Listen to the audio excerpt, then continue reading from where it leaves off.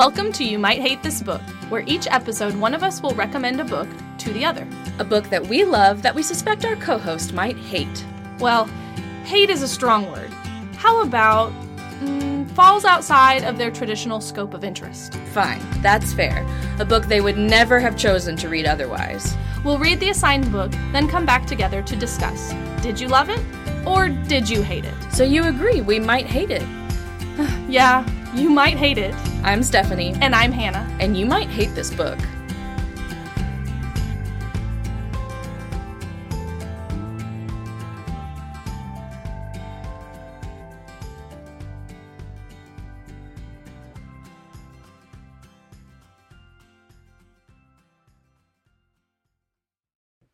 Hello. Hi, Hannah. Hi, Stephanie. We are here. We are here. It has been a week. It has. What's going on with you? Just a lot of stuff at work, and I volunteered myself for many things that I like doing, but now I have to do this. I have to do them. Yes. One of the best pieces of advice I got in college was, when someone throws you a ball, you don't have to catch it. I know, but I wanted to play. I know, it's hard when you're like, but. Yeah, so I'm part of a singing group and with a couple of our friends. So we're having rehearsals for that, and I agreed to be the set designer for the alumni show for, the theater group that we're involved in. So yeah, I'm doing both of those things, which are fun and cool, but also yes, also things that there are also things that I keep time doing. Yes, as a working adult and mother. Yeah. But I designed my first set, and people who know things say it was pretty good. Yes. So no, it's very good. Okay. Well, thank you. Yes, I like it. Yes, Hannah's husband, Brendan, is a set designer. Yes. And so I was like, please affirm me. Which doesn't make me an authority by proxy, but... But I think it does. But I went to both of them and was like, please affirm me. Tell me nice things. Mm-hmm. So it's good. Thank you for that. Yeah. Well, I have a very important question for you. I am ready. If you got to pick your name, what would you choose? Oh, I don't know. Did you ever want a different name as a kid? Not really. I remember in third grade, I think it was third grade, we read a book in class called Hannah is a Palindrome. Because my name is spelled the same backwards and forwards, and I always took some pride in that. So I was always fine with Hannah. Yeah. If I had to change it, maybe Alice. That's a good choice for you. Yeah. Because of Alice in Wonderland, and I like old-fashioned names. Yeah. I never had a girl child to give that name to, so... When I was a kid, 7 or 8, I became obsessed with the name Alyssa. Really? I thought it was the coolest name. And I was like, if I could pick a name, I would want to be Alyssa. Which, I have no affinity for that name now. No. I don't even know that I know an Alyssa that I even like. Sorry if you're the one Alyssa in my life who I'm forgetting about who I like. An Alyssa. And you don't seem like an Alyssa. No! I could call you an Allie. I think you could pull off Allie. Maybe, yeah. But, yeah. Now I think it's so weird that 7-year-old me was like, this is who I really am. But it's definitely not. You know, if you're Allie and I'm Alice, we can just be Al squared and call it a day. A new podcast name. Yeah. I remember being obsessed with the name Clara when I was a little girl. That's a good name. I think from the Nutcracker. But sure. I named all my dolls that. I didn't want it for myself. Yeah. I don't know. I'm totally fine with my name, but I just always thought that, certain other names were just more fun. Yeah. I've never had angst about my name, though. Yeah, I haven't either. So good job, Mom and Dad. Yeah. Thanks, Mom and Dad. Why did you ask me that question? Mostly because I walked into this room not knowing what I was going to ask you. It's a good question. And I texted one person to say, what should I ask Hannah? But they did not respond in the needed time. It does have to do with identity. Yes, and I also thought about this while I was writing the summary for this book, that at least 2 of these people's names could go either way, gender-wise. And I was like, I feel like in this summary, I'm going to have to say, this person is a woman. So, right. Yeah, so okay. I was kind of thinking about names. So, cool. That might be where it came from. Okay, well, give us a summary. Yeah, so this week's book is Conversations with Friends by Sally Rooney. And again, this is a mix-up episode. Wait. I'm so glad. I don't know why I did that. We're not cutting it. It's okay, staying. Fine. Luckily, Hannah is very aware of how nerdy she is and how, like, unapologetically dorky. So I don't even think that would embarrass you to leave it in. Yeah. I tell people, you can't embarrass me. My grandfather passed away many years ago, but if you had met him, you would understand why. You can't embarrass me. He did it for us. No, I'm good. Again, this is a mix-up episode where I recommended a book to Hannah that I did not like, but I thought that maybe she would like. Right. So, again, this is Conversations with Friends by Sally Rooney, and here's a little summary. Cool. This book is narrated by 21-year-old Frances, who is a woman, and tells the story of the love quadrangle of Frances, Bobby, Melissa, and Nick. Frances is a graduate student and aspiring poet. She and Bobby, her ex-girlfriend and current best friend, perform spoken word performances of Frances's work, which catches the attention of the wealthy photographer and celebrity Melissa Conway. Frances and Bobby are invited to Melissa's incredibly fancy home for dinner with her and her semi-famous actor husband, Nick. This is how Frances and Bobby become entwined with Nick and Melissa Conway, respectively. Instantly, Bobby is openly infatuated with Melissa. She talks to Frances about how beautiful and smart and underrated Melissa is and repeats complaints about Nick's inadequacies as a husband. Meanwhile, Frances is secretly infatuated with Nick. She and Nick begin an awkward and stilted email correspondence after she attends a performance of a play that he is in. And then, when Frances and Bobby are invited to Melissa's birthday party, Frances ends up initiating a kiss with Nick, which begins their awkward and seemingly dispassionate love affair. The affair ends for a little bit of time without Bobby or Melissa being any the wiser. However, the affair is rekindled when Frances and Bobby are invited to go on an extended foreign vacation with the Conways, where they will all be staying in one home. In France, right? Yeah, I'm not going to try to say the name. It's the French countryside. Sure. And I'm getting a little confused because most recently I watched the Hulu TV series and some facts changed. In the series, they're in Croatia. Oh. They go to a different country for an extended holiday. Sure. As the book goes on, we see how Frances and Nick's affair plays out and impacts Melissa and Bobby. Okay. That seems pretty accurate. I will say at the top, I did not watch and have no plans to watch the Hulu show, so I can help reestablish. You're strictly book. Yes. Okay. I thought you would like this because it's cerebral and slow and certainly not plot-driven. Correct. But then, while making notes for this book, I was like, it's so bad, though. Maybe Hannah didn't like it. She probably didn't like it. It's so bad. So now I have assigner's guilt, and I feel like I didn't assign you the right book, and so I don't know. I guess maybe you gave it a 3. Okay. You look so apologetic. First of all, I was excited when you assigned me this book because I've been wanting to read Sally Rooney for a while. I had wanted to read Normal People. Yeah. But it's like a forever long wait on Libby, so I'm just still here waiting. But I was excited to go into it, and I think the reasons why you thought I would like it are accurate. It is cerebral, it's character-driven, not plot, it's slow. And it was an interesting read. It was not a hard read. Yeah. It was easy to read. But like with Speak, where I had assigner's guilt for you, I do not know what to rate this book, Stephanie. Perhaps we'll discover it in the conversation. I was writing up notes, and I was like, what do I just didn't know. I am not sure if I've ever enjoyed a style of writing so much, but liked the content so little. It was weirdly quick and entertaining to read, but in a can't look away from the train wreck kind of way. Yeah. And that style of writing is like really quick staccato sentences. Yes. Like, we're going to talk about that. Yeah. And you've assigned books to me like that in the past. So I kind of thought this writing style, which I hated, might be your jam. I did like the style. Okay. I did not like what it was delivering to me. So I don't know. Like Rooney herself, there was an interview with her at the end of my book. And she called it, when trying to figure out the genre, she called it a coming of age. Okay. Which I like. You like. And a romance, which I do not. Yeah.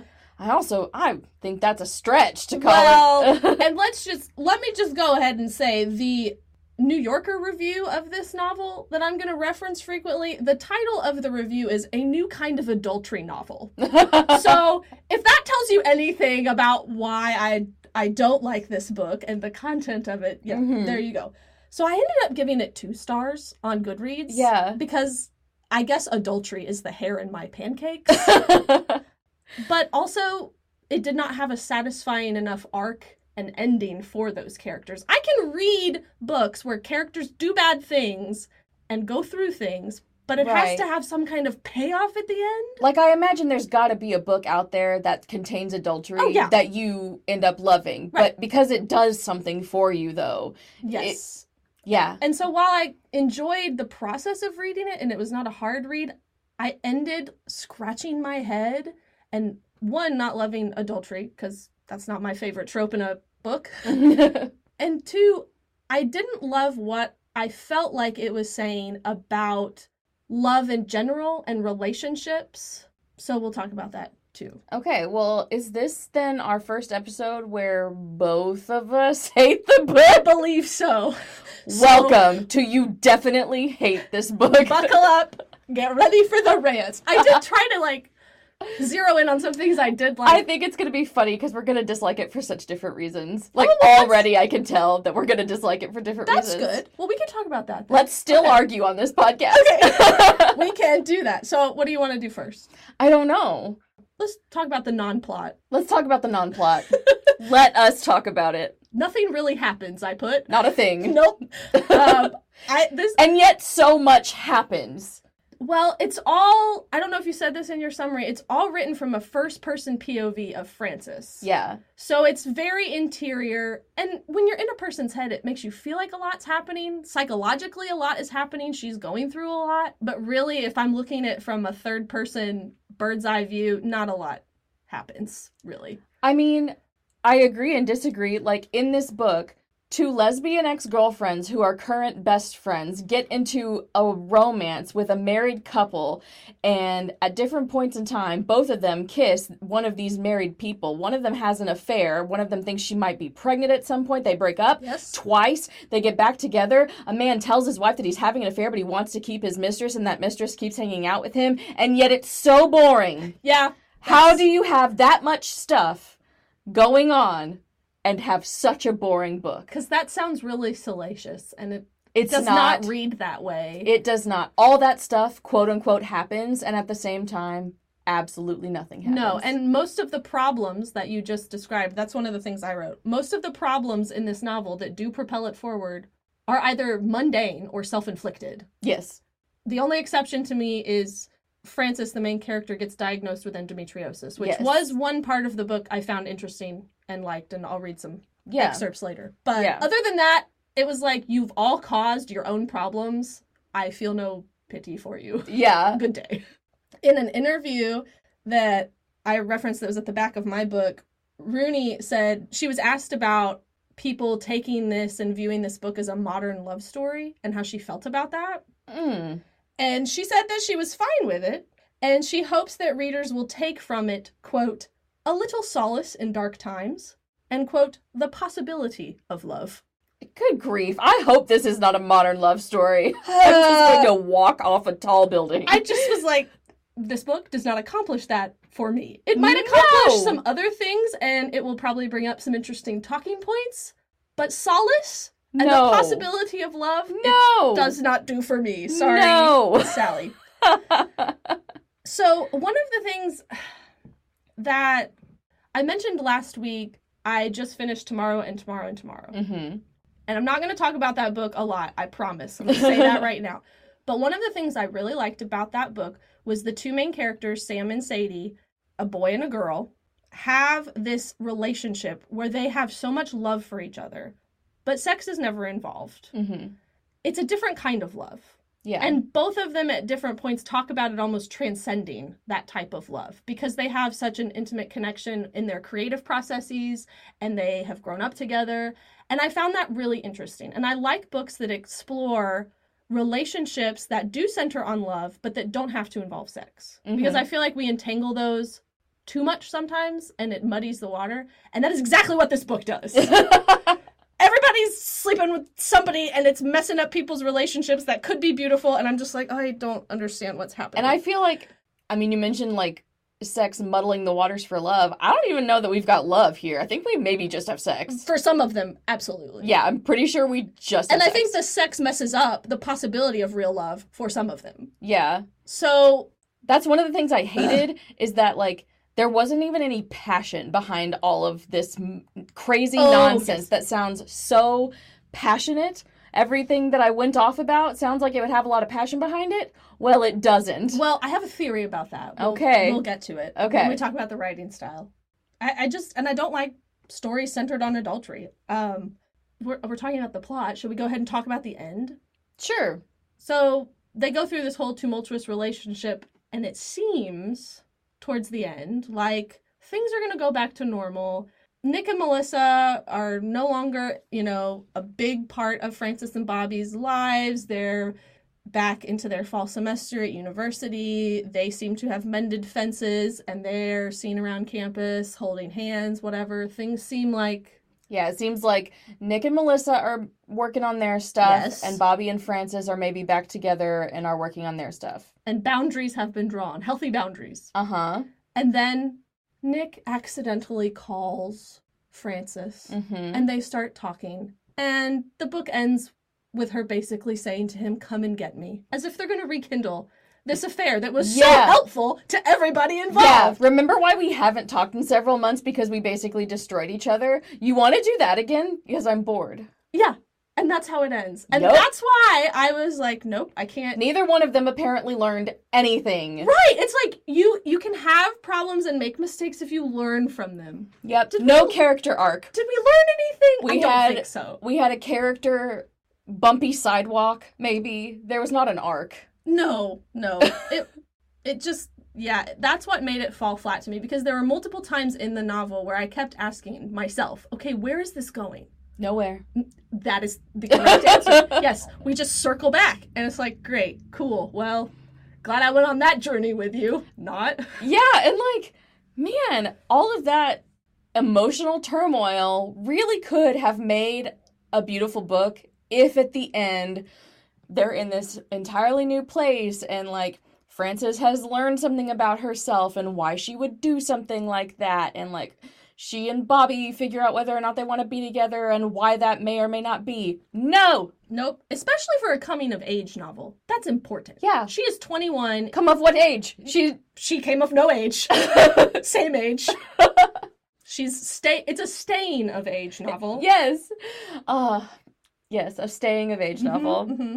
You want to talk about some characters? Let's talk about the characters. Oh, this is going to be fun. Oh, there are basically your four main characters. There are some side ones, but essentially... They're so tangential. These four. Yeah. So, I found none of them likable. No! Not a one. I thought Melissa and Bobby were both annoying for different reasons. Yes. Okay. They were just so into themselves, which I think is why they were into each other. Yes. All of them were into themselves, but in slightly different ways. Yes. I have never seen four more self-absorbed people. And, like, okay, so I wrote that the characters are unbearable. Not one of them is likable. But if you're gonna be unlikable, at least, like, be funny or something. Sure. Like, if you're not a good person, entertain me. Yes. They are both bad people, and they are boring. Well, and we're getting them all from Frances's perspective only. Right. So there's that filter. And there are some funny moments I'm going to call out later. But in general, it was not like a funny, laugh-out-loud book. Yeah, so we mostly interact with Frances and Nick. Melissa and Bobby are definitely there, too. But it's all from Frances's perspective. And a lot of the time, she's alone with Nick. So, like... You get a lot of that. Yeah, but Bobby, who... Maybe she was the most likable to me? I thought if I had to pick one, it would probably be her. Only because she seemed the most self-aware. Yeah. But even Bobby, who is the most likable, is like extremely willing to recite her extreme leftist views on the evils of owning property and heteronormative ideas and all that stuff. And yet she lives a life of complete privilege, never acknowledges that privilege in any way, doesn't, of course, live out any of these values that she will, you know, get into a fight in a bar about. And then she falls for someone who's, like, stupid wealthy.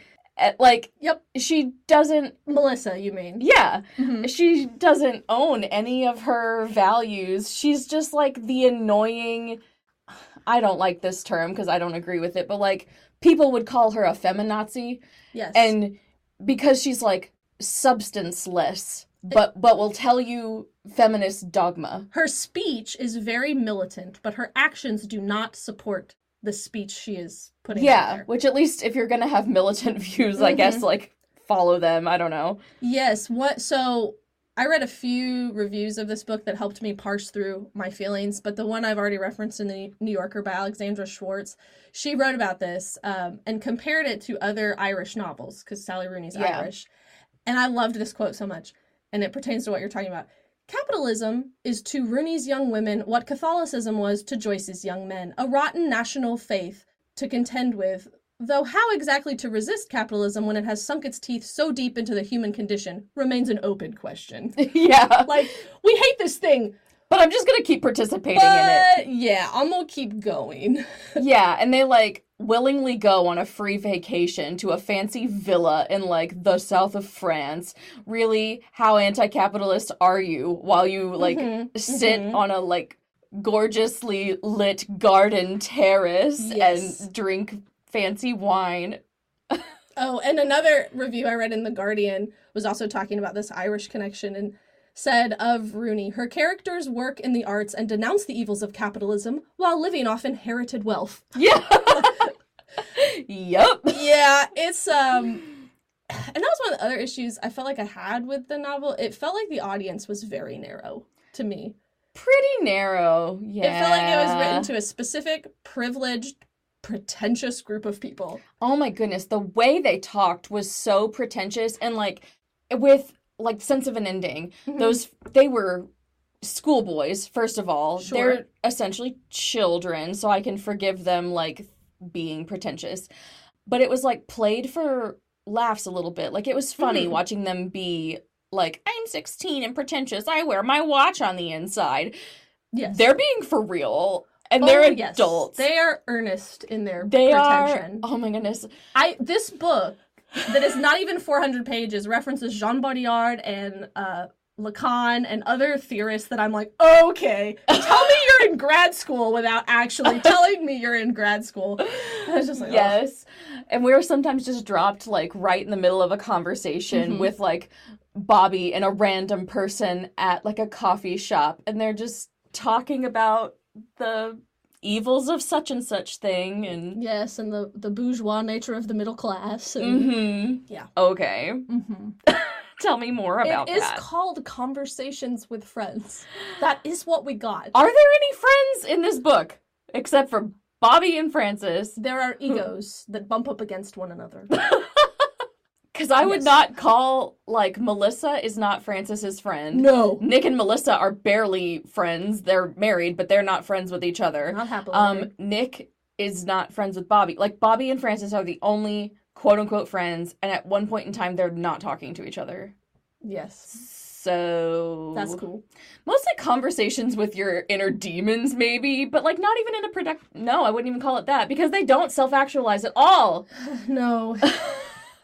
Yeah, that's Bobby. That's Melissa. All I wrote about Nick is he is weak. He is weak. Which is exactly how even Melissa describes him. He's too passive. He's weak. I have an excerpt of the email that Melissa writes to Frances describing Nick. Oh, that email. So it's like good. 3/4 of the way through the novel, when Melissa finds out about their affair, she sends Frances this long email, and it's interesting. Should I read it now? Go ahead. Okay. I'm putting this in an email because I don't trust Nick to be straight with you about it. He has a weak personality and compulsively tells people what they want to hear. In short, if you're sleeping with my husband because you secretly believe that one day he will be your husband, then you're making a serious mistake. He's not going to divorce me, and if he did, he would never marry you. Equally, if you're sleeping with him because you believe his affection proves you to be a good person or even a smart or attractive person, you should know that Nick is not primarily attracted to good-looking or morally worthy people. He likes partners who take complete responsibility for all his decisions, that's all. You will not be able to draw a sustainable sense of self-respect from this relationship you're in. I'm sure you find his total acquiescence charming now, but over the course of a marriage, it actually becomes quite exhausting. Fighting with him is impossible because he's pathologically submissive, and you can't scream at him without hating yourself. Says his wife. And they haven't even been married that long. They're like in their 30s. Yeah. There's like one more line at the end of the email that's, I've become so used to seeing him as pathetic and even contemptible that I forget anybody else could love him. Oh, but I'm still mad at you. Yeah. For sleeping with him because he's my husband. Talk about reducing a person to a commodity. Like, he is my husband. I own him, therefore, but I value him very little. She super does not like him, and like, same girl, me neither. I found nothing about Nick to be likable. I didn't understand Frances's attraction to him. No! They have, like, the opposite of chemistry. What's the opposite of chemistry? I don't know. If you've ever seen Valerian in the City of a Thousand Planets, the two lead actors in that's the opposite of chemistry. Yeah, so Nick and Frances are having, like, a secret affair, but their conversations are so stilted and awkward, and then they get together and start having sex, which is also stilted and awkward and bland. If you watch the Hulu series, you will be misled. It is not bland sex on the Hulu series, but in the book it definitely is. Yes, it happens a lot throughout the course of the book, but this is not like one of those romance novels that you get these long descriptions or anything. This is literary novel sex, not romance novel sex. Yeah, it's not the same. When Frances tells him that she's always doubted his interest because he didn't seem that enthusiastic, he's just like, I'm just awkward. And she's like, yeah, me too. And then they kiss. Yes. I compiled a number of quotes from the book that for different reasons. And in the haha column, since this applies right now, this is after Nick and Frances have their first kind of tiff, misunderstanding, sort of breakup. I'm not even sure. It's so lackluster. Frances says, then I read his email again several times. I was relieved he had put the whole thing in lowercase like he always did. It would have been dramatic to introduce capitalization at such a moment of tension.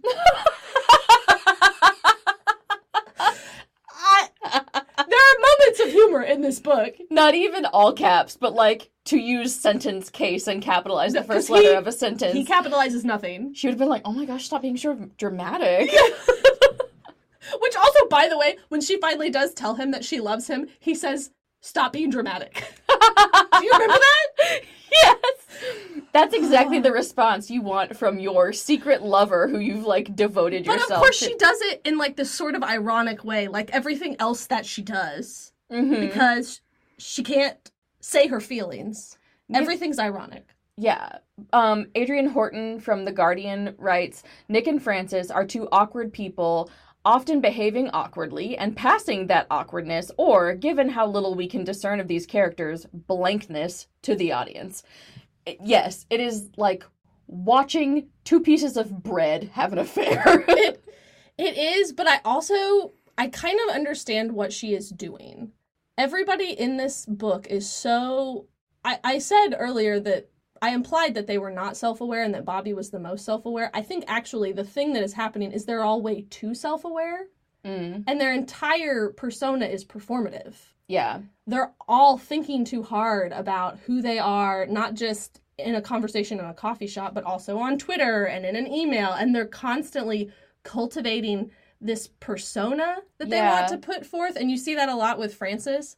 And they're never actually saying their real feelings. Yeah. Because everything is so carefully monitored and manicured in such a way that I want you to think this thing about me. Yes, and in doing research for, like, this podcast, I found reviewers that both called the characters of this book hyper self-aware and completely lacking self-awareness, because it's like self-awareness to the point that you're no longer a person, which makes you seem like you're not self-aware. Yes. So another quote from Alexandra Schwartz' New Yorker piece, she wrote, and I don't disagree, I think she's right, this is just what made it insufferable to me. Sure. Was one wonderful aspect of Rooney's consistently wonderful novel is the fierce clarity with which she examines the self-delusion that so often festers alongside presumed self-knowledge. Yes. I know myself so well, and I know the self that I am conveying to the world so well, and really they're all just self-deluded. That definitely is correct. I mean, Frances especially, I think she thinks she understands who she is, but she has no idea, and it's very annoying to watch. Oh, yes. That same review wrote about Frances, the protagonist of this novel about growing up has no idea just how much of it she has left to do. Oh, yes, she really does. That is accurate. I have a quote from Catherine Singh from Refinery 29.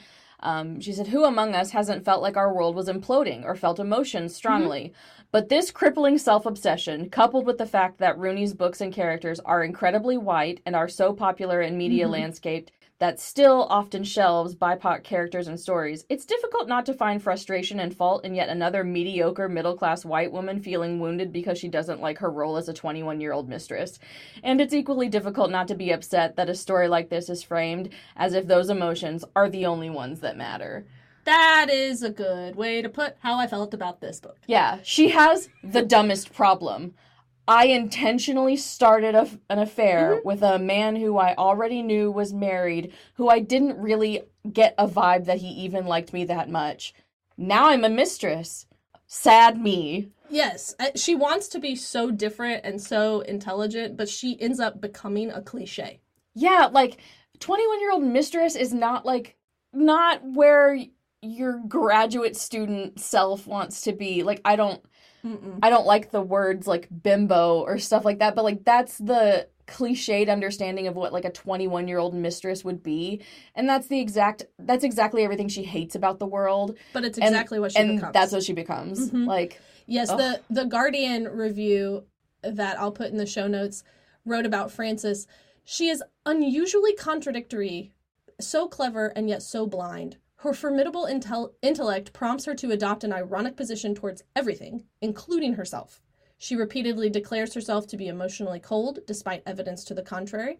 But as Bobby points out, I don't think unemotional is a quality someone can have. That's like claiming not to have thoughts. And I think that's the thing, to play devil's advocate, since we both did not like this book. Sure, someone should say something nice about this book. I think that's what Rooney is trying to do. All this about how much we did not love the characters. Yeah. I think that might be part of the point, because they're all so worried about how they're fronting to the world, basically, that they don't actually talk about real things. All these conversations with friends that are happening. Yeah, they're performative conversations. Yes, and none of it's real. And the big betrayal that happens with Bobby and Frances isn't even the thing about Nick. It's that Frances publishes a story that she wrote about Bobby. And Bobby tells her, I learned more about your feelings for me when I read this than in the 4 years we've been together as friends or as girlfriends. And so that's what I think this novel is trying to show. And you do get glimpses of that. Again, because the novel is told from Frances's perspective, it's stilted, but you get glimpses of people's real emotion. And I think when you read it carefully, and you do have to kind of read between the lines a little bit, I think she really is in love with Nick. Like, I think she really likes him and has this attraction and this crush on him, but she doesn't know what to do with it because it doesn't fit her, like, feminist worldview of, like, hating heteronormativity. Yes. And which is why she's so ironic and sardonic with Nick and she's just like, whatever, we can break up, I don't even like care. And she's scared of her real feelings. She's scared to feel her real feelings. Yeah, because she's being a cliche. Yes, but also because she's grown up in this way that makes her feel ashamed of feeling real emotion. Yeah. And the thing is, if the novel was doing that, which I agree that it is, the unlikability of the characters and the, like, irony of it all, coupled with the way it's written, you know what I mean? Mm-hmm. Like, if it had just been written differently, like, I wrote that a book can be character-driven rather than plot-driven, there are many wonderful books that spend the majority of the time in a character's head rather than, like, watching big dramatic things play out on the page. Mm-hmm. But if you're going to be character-driven, those characters cannot be parked cars. They have to drive somewhere. Like, right. The stilted narration, the really staccato sentences coupled with, you know, this really read between the lines lesson, and the fact that at the end they haven't gone anywhere, I don't feel like it did what it was trying to do, because they didn't go anywhere or do anything. I think this book would have benefited from being told from multiple perspectives instead of just Frances. Because Frances is so young and immature and self-deluded. I think it would have been really interesting to have a chapter from Nick's perspective. And find out who Frances, like, kind of actually is based on someone else seeing her. Exactly, because how am I to know who she really is if it's all coming through? She's a weird kind of almost unreliable narrator, because we know she's constructing this self that she puts forth, but we're supposed to be in her head. Yeah, and she's being really reserved with even the audience. Like, we're in someone's head, which is normally the most intimate way of narration, is like, I'm inside your brain while you're narrating this. That's normally where you get, like, the best intimate information. But she's withholding information even from the audience, and so it just felt so cold and distant, which is what she's called in the book. Well, that's what she wants to be. That's what she's trying to craft, and so we see that happening. Yeah. It just made for a very unpleasant read to me. Yes. I think there's enough glimpses that if you are looking for it, you can start to tell where her real feelings are coming through, which I think is perhaps very good writing. It just was an exercise I was not inclined to do. Yeah, like while reading. I appreciate that, like, as a piece of art, she's making this book sound cold and distant because the person who's narrating it wants to be perceived as cold and distant, and she's withholding stuff from us as the narrator. Like, in a way, it's masterful, but also it was just unbearable. Yes, like, it was.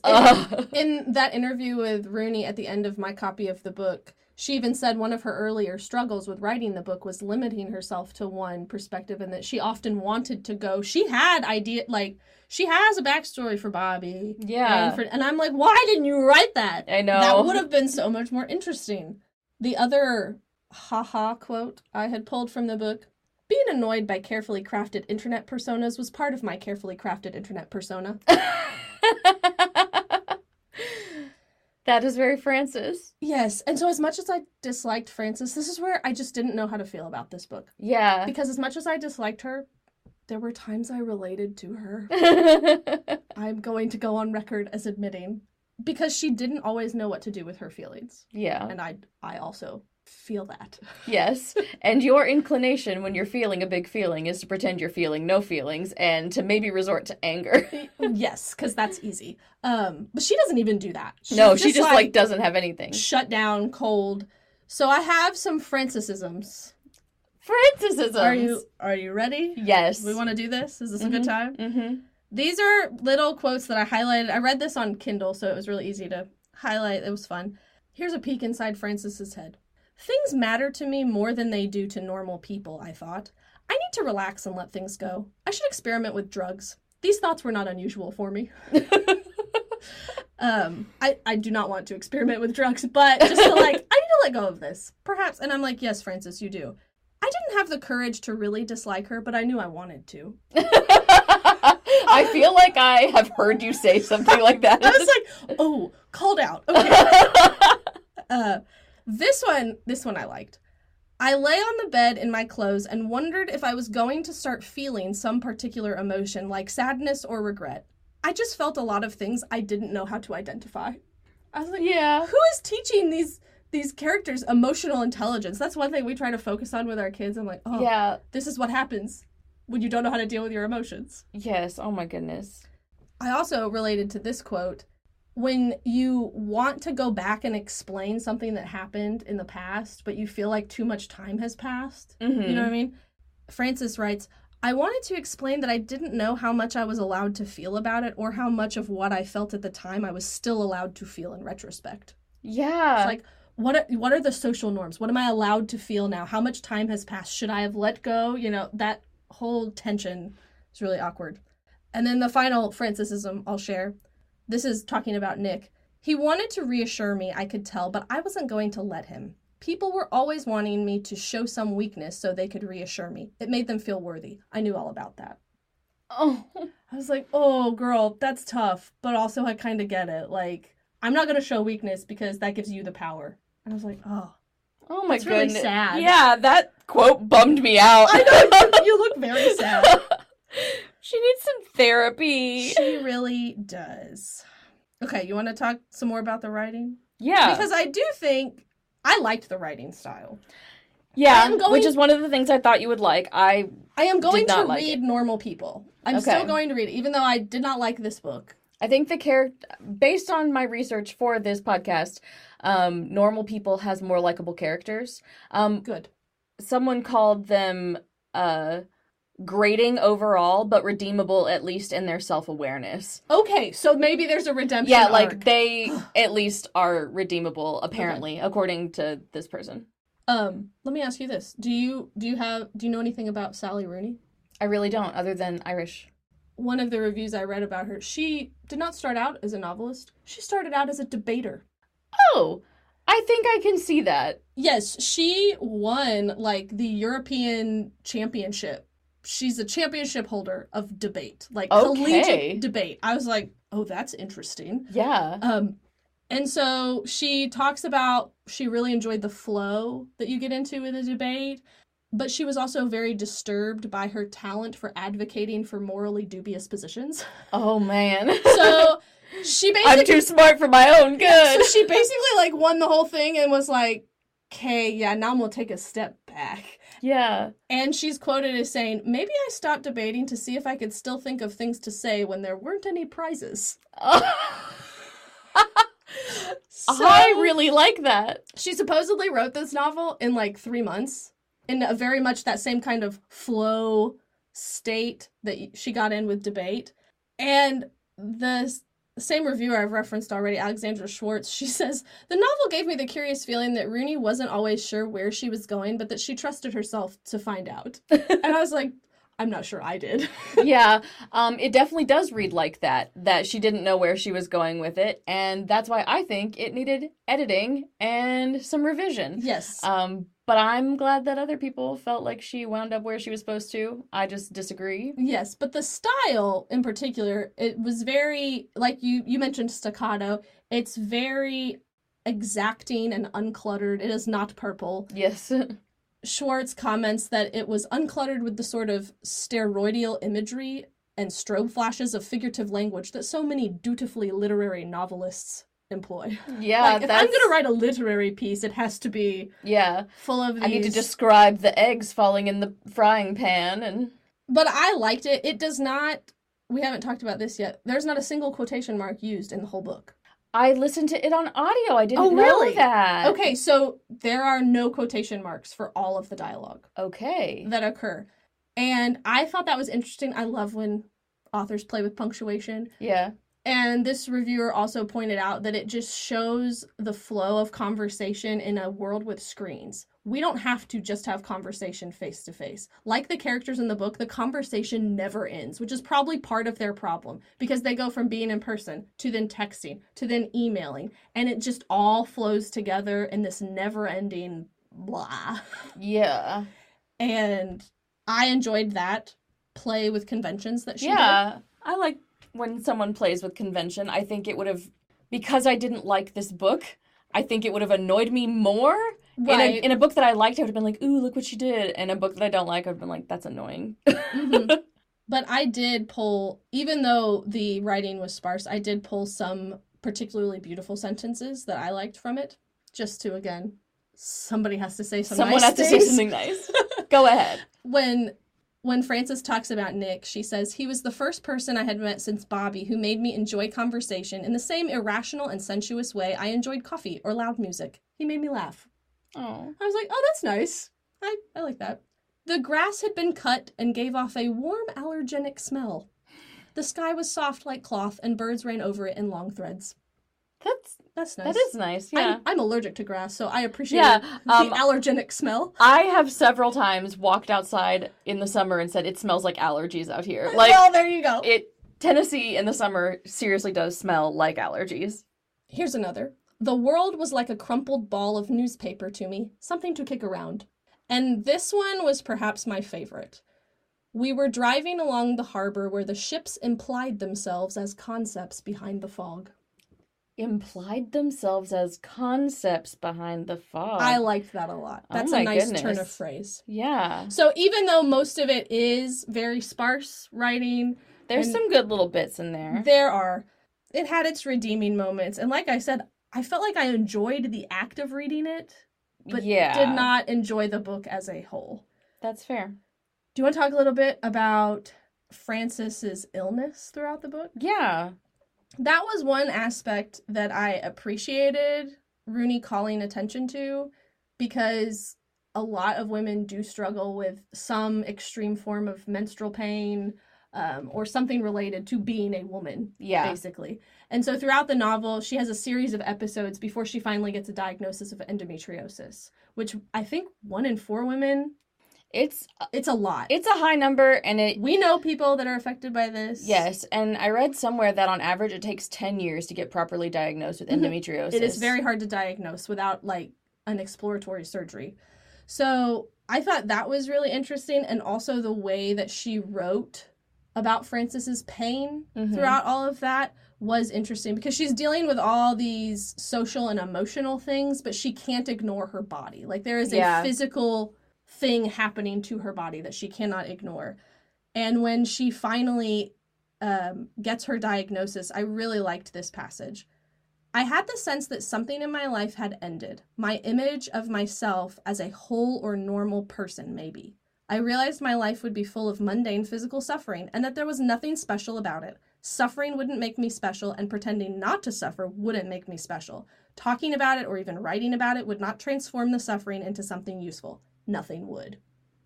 Yeah, I really like that, especially since it seems like she wants to be unique or special or in some way. And but you can't escape the human condition. Yeah.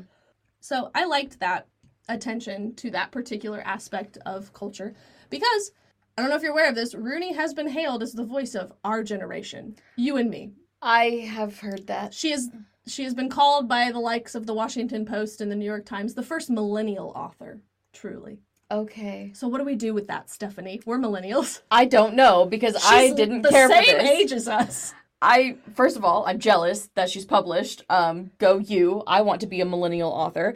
But I don't know. I don't like the messages in this. I don't like the way it's written. I don't like the people, they're supposed to be my people, essentially. I don't like them. But do you think they're dealing with problems that our people do deal with? Even though we don't like, and we agree, we do not like these 4 characters. They're dealing with problems of self-doubt and constructing a persona for the world. For sure, yeah. I think those are problems our generation deals with. Yeah, but at least I, went to therapy and dealt with mine. Right. Right. I feel like that's why I didn't appreciate it, because I'm like, yeah, these are real problems. We're all facing that, Frances. Yeah. Deal with it. It was a lot of... My inner thoughts while I was reading this were either, where is this going, or when is somebody going to say the thing they need to say? Yeah. Which is the thing I hate in romance novels. So here we are in a literary novel. Well, I guess I was just thinking, Frances, you're not special. Yeah, you're trying to figure out your identity. Yeah, you and everybody else. You're trying to figure out if your feelings are valid, what feelings you should still be feeling, if you should share those feelings, how you should share those feelings. You're trying to figure out who you love, what kind of people you love, if it's okay if you love, right. Yeah, you all and valid. Everybody else. You're not special. Stop trying to, make it, just go to therapy and deal with your crap like everybody else. Yes. I didn't find you entertaining. I found you self-indulgent and to an annoying extent. Yes. You and I mean, this is a very millennial thing to say, which I guess it's what you asked. We are the target audience. Yeah. It's not cute to not deal with your problems and to just have them spill over onto other people, which is exactly what happens. These people don't deal with their problems and it affects others. Well, our generation is about, go and deal with that, because you can't just... You're not adorable for having anxiety and depression and trauma and whatever. We've all got trauma. Yes. Even her physical suffering, She passes out a number of times in the book. And she doesn't tell a single person. Her mother takes her to the doctor. She goes and gets the diagnosis, comes out, and her mom's like, what'd the doctor say? And she's like, oh, it's fine. She doesn't tell her mom. She doesn't tell Bobby.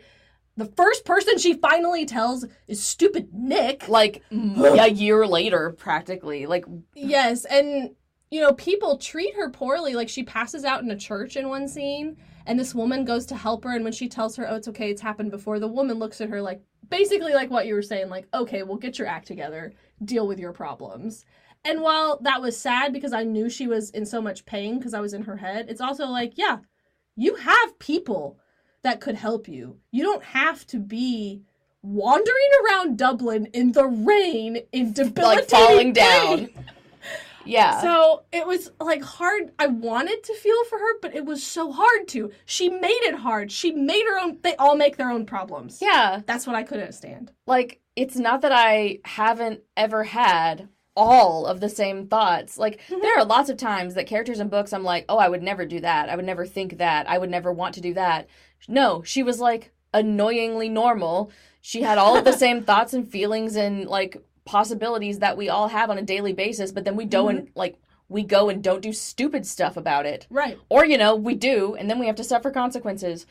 You know? Yep. It was almost painful to read because it was so real. And you're like, I know the solutions for you. You know, when I read a fantasy novel, I'm like, I don't know how to tell you to get out of this wizard's prison. I'm sorry. But here I'm like, girl, I have the solution, and it is not earth-shattering at all. I also, I felt like she made a bunch of stupid decisions because she didn't take care of her stuff, and then pretty much didn't have to suffer a lot of consequences. Like, the consequence was, like, she feels bad sometimes, but, like, she doesn't lose anything, really. She doesn't lose Bobby. And in the end, she doesn't lose Nick. Melissa is like, that's annoying that you're having sex with my husband, but they still hang out, the four of them. Like, yep. It's super weird. Yeah. Nick says, I didn't like how, like, mundane and passionless it all felt to me. Right. That pretty much Francis was like, hey, so you're here. I would like to have an affair with you. And he was like, that sounds fine. And then they were like, well, I am a little annoyed with you. Maybe we break up. Okay, that's fine. Well, now we're in the same house together. Should we sleep together? Yeah, probably. And then they have, like, that was okay kind of sex. You just had the most boring affair. You just blew up your life for the most boring affair. And then eventually Nick is like, hey, I'm going to tell Melissa that I'm having an affair with a 21-year-old. And she's like, well, that's a bummer. And he's like, well, I don't want to get a divorce, but I also am going to keep seeing Francis. And she says, okay, well, I don't love that, but fair. Like, that was all the most mundane, boring crap ever. But, like, yeah, Francis essentially has no repercussions. She doesn't lose Nick, Bobby, or Melissa. I'm not even sure she learns anything. Like, I've done some really stupid stuff because I didn't know who I was and who I was trying to be, and I was trying to form my persona, but then I had to deal with the consequences of what I did. Mm-hmm. I don't know. I just kind of want to punch her. Yeah, I did not want to be friends with Francis. Or any of them. At least Ance Bundren, like, I wouldn't want to be friends with him either. But he was entertaining to read. You know, yes. I don't want to be friends with Francis, but also don't make me read your stupid thoughts. Like, yeah. I think she had, it was almost like a Chekhov play. Like, I think there was passion between her and Nick, but she was concealing it from us, the reader. Yeah. Because she didn't want to feel real emotions. And that's the irony I kind of love about this book, is that it's called Conversations with Friends, and none of these friends are conversing about anything important. Yeah. Or the things that they need to be saying. Right. And, like, there's a part of me that finds that really masterful, but also... It's masterful and fun to talk about, but reading? I don't know. Yeah. One other thing I enjoyed learning about this novel was its relationship to Irish culture and Irish novels. Okay. I mentioned earlier the reviewer who talked about how for these characters, capitalism is what Catholicism was for James Joyce's characters. Yeah. It's like the establishment that I'm going to rail against, but it's so ingrained in me. The man. And Claire Kilroy in The Guardian actually calls it post-Irish because it has gone that step further. So instead of Catholicism, you have capitalism. She also talked about the alcoholic father. Yeah. That is the great stalwart of Irish literature. You can't have Irish literature without the alcoholic father. He's here. Frances has an alcoholic, unreliable father, but he's been, like, shunted to the side. Like, we're done with you. He moved out, doesn't live with her mom, and is barely there. She doesn't have a relationship with him, and it's just like, whatever. It kind of almost like, yeah, we're doing away with the old Irish cultural standbys. Yeah, like, we still got the drunk dad, but at least we don't, like, pay attention to him now. Right, it's like, things have not changed, but also the way we've dealt with him has changed. We're not gonna give him credit anymore for all our problems. Our problems are our own. Which Kilroy also writes, the apparatus of church and state haven't repressed these people. Rather, the women have repressed themselves. They are too guarded to articulate their vulnerabilities. Oh my goodness. Which goes back to what you were saying about that Bobby is like the bad type of feminist. She's so guarded and she has repressed herself when you don't articulate your feelings clearly. Yeah. And she's got so much intelligence and is not using any of it to be a better, like, person or woman or help anybody do anything. Because in the age of social media and screens, you have to craft your persona to the world. So here you go. Oh my goodness. And I thought that was interesting. Yeah. A post-Irish millennialist novel. That's very specific. Like I said, very narrow audience. And yet you and I fall into it. Here we are. Here we are. Sally Rooney is also a very staunch, self-proclaimed Marxist. I think I knew that, yeah. She feels very uncomfortable about her fame. I just read a book. Oh my gosh, what is it? It's gonna drive me crazy. Where, like, the woman in the book is a writer, but she hates capitalism and fame, and so the fact that she publishes her books and they get recognized, she hates it. Oh my gosh, what book is that? It's actually gonna drive me crazy. I have to look it up. Yeah, her partner is a math teacher, and she's been on record as saying, you know, I'm not any more important than him or nurses. You should be doing profiles on them in the Washington Post, not me. The Heart's Invisible Furies, which is also Irish. Oh, yes. Okay. Yes. We should just do Irish month. Yeah. The Heart's Invisible Furies by John Boyne, which I loved, by the way, but I won't recommend it to you because I also think you would love it, so we can't do it for this podcast. Well, I can recommend it to you for real life, not for this podcast. Maybe like the month of December in the spirit of Christmas. We can just pick books we love. I gift you The Heart's Invisible Furies. That's cool. It's like this book, but if it were good. Okay. I'll try it. I wanted to like this book more than I did. It had, like, the right pieces. Yeah. And it just... The Heart's Invisible Furies has all of those same pieces, but then does something with them. Okay, well, maybe I'll read that. Cool. Okay. Would you like to read some 1-star reviews? Oh, I've never been more excited to read 1-star reviews than right now. All right, there you go. Okay, here's from Jen. I'd rather have a conversation with the wall. Lark. The language is precise. The sentences have a staccato rhythm that I first found appealing, but after a while they made me feel as if they were a ball-peen hammer tapping on my head as I read along. Many of the scenes seemed unnecessary. The book seemed unnecessary. Thanks, Lark. That's a good name. TJ. Also, I think he uses no capital letters. That's cool. Mm-hmm. Usually Sally Rooney books make me feel like shit in a good way, but this one just made me feel like shit, period. I think the difference is typically while her characters go through highs and lows, grow together and apart, and hurt each other along the way, there is still a thread connecting them and making it clear they are each other's people. They have a special connection that cannot be replicated that keeps them coming back to each other, and that's what makes all the pain beautiful and bittersweet and worth it. I did not feel that with this book. Ultimately, though, this was a confirmation that my mental health is not built for affairs, because, bro, I could never. Dude, same, TJ. I was thinking that, like, would really resonate with you, because I feel like you've said before, like, I just couldn't. I could have written that review. I know, like, that one sentence of just, like, I could never with an affair. Like, this is too stressful. Like, nope. Yeah. Ugh. Yeah, when they're, like, carrying on in that French countryside and his wife is in the house. Yeah. Like, I don't think I could enjoy anything. I would just be too uptight. I know, nervous. like, you're such a rule follower. That one sentence, I was like, that's so Hannah. Yep. And finally, from David. It's maybe a tenth as clever as it thinks it is. Which I thought was nice for people who really think they're quite clever in this book. And I was like, okay. But for such clever people, they're so emotionally stunted. Okay, well, that was interesting. Yep. Sorry that no one liked a book this week. We did say you might hate this book. And we sure did. But I am still going to read Normal People. Okay. So I'll check in. I think that it probably is better than this one. And, I've heard from people I trust that of her 3, that is her best. Okay. Well, I wish you luck in that endeavor. I'm not going to read it. That's fine.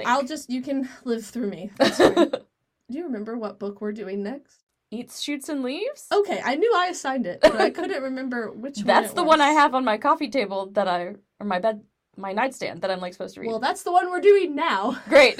So next month, July, we're going back to our standard. I have assigned Stephanie a book I loved that I think she might hate. And it is my first nonfiction that I have assigned her. I'm excited. She assigned me one many moons ago. Yeah, episode 5, early on. Yes, but this is very different than I'll Be Gone in the Dark. I have assigned her Lynn Truss's book, Eats, Shoots, and Leaves. It's a book about grammar. Which I'm a little bit excited about. Well, we'll have to tell you how it goes next week.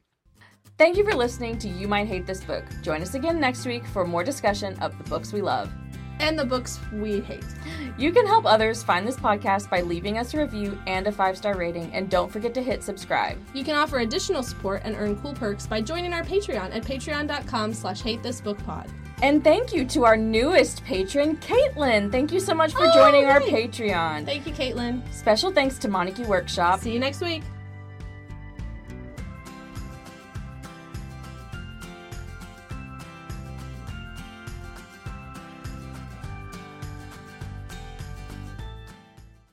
You're so clever and yet quite dumb. Self-deluded.